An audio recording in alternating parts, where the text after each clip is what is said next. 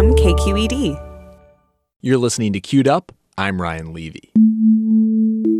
It's no secret that California is in the middle of a massive housing and homelessness crisis. This is certainly true in the Bay Area, but it might be even worse on the Central Coast, which has some of the highest poverty rates in the state. 1 in 4 kids is growing up poor there. Kids like 10-year-old Siley, who was living in a homeless shelter with her family in Salinas. I don't want to live in a shelter forever. I want to get home, too. All I see is other people happy because they have a home. Siley's family was able to move out of the shelter and into temporary housing, but their situation is not unique. Almost 40% of the students in Siley's school district are also considered homeless. KQED education reporter Vanessa Rancaño went to Salinas to see how families and teachers are dealing with this harsh reality.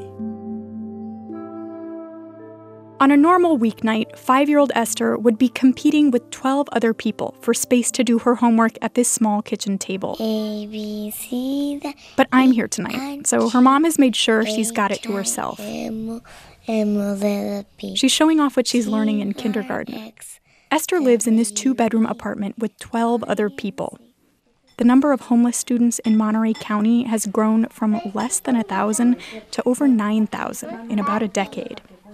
What that feels like in this house is 1 queen-size bed for 6 people in 1 bedroom, a family of 7 sharing the other room.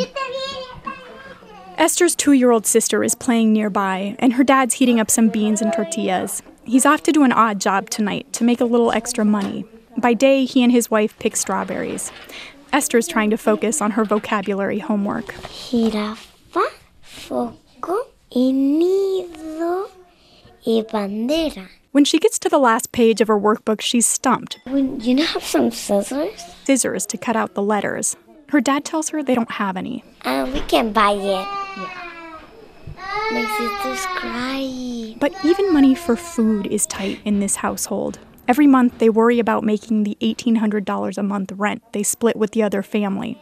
Esther's mom, Josefina, I'm not using her real name because she knows living like this violates housing codes. It's her job to get the kids to school in the morning. They have to wait in line to use the bathroom. She says the kids just aren't comfortable here. They don't sleep well, there's no privacy, no space for their things. It's hard to stay organized or concentrate on schoolwork. Giovanni, come on, let's go. The teachers at Sherwood Elementary School in Salinas are seeing the results of overcrowding on kids in the classroom. Mateo, all right, let's go, Camila. Maria Castellanos has been teaching here for 20 years. This year, 21 of her 25 third graders are considered homeless. Some are on the streets or in shelters, but most are living in trailers or garages or renting rooms, closets, even hallways in crowded homes. You guys need to finish up your little poster? You finished yours already? Okay. All right, the ones who finished it, you're going to get to decorate your pages, remember?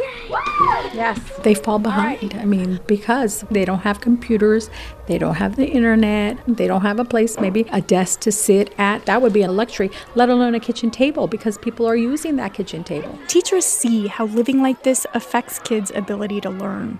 Oscar Ramos has been teaching here for 22 years. This year, 70% of his second graders are considered homeless. Some of them come in hungry. Some of them come in very sleepy. Like if one falls asleep in my classroom because they had a bad night at home, I'm like, I'm not waking her up.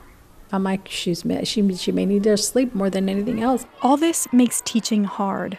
Castellanos says some people ask her why she does it. Because the children that are here, I get emotional. They're like me. They know that I lived that same life. I grew up in a migrant camp. We lived in a labor camp till I was about 11 years old. I worked in the ag fields from the time I was 7 years old. My dad worked in the fields. It was a 2 tiny bedroom.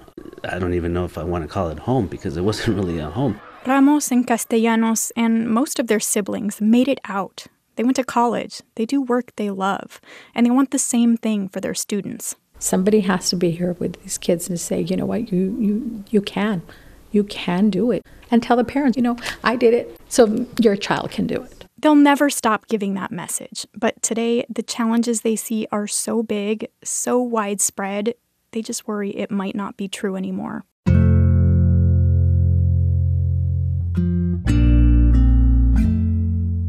Thanks to KQED's Vanessa Rancaño for that story. You can see more of Vanessa's reporting on the student homelessness crisis in Salinas at kqednews.org. I'm Ryan Levy. Have a good week.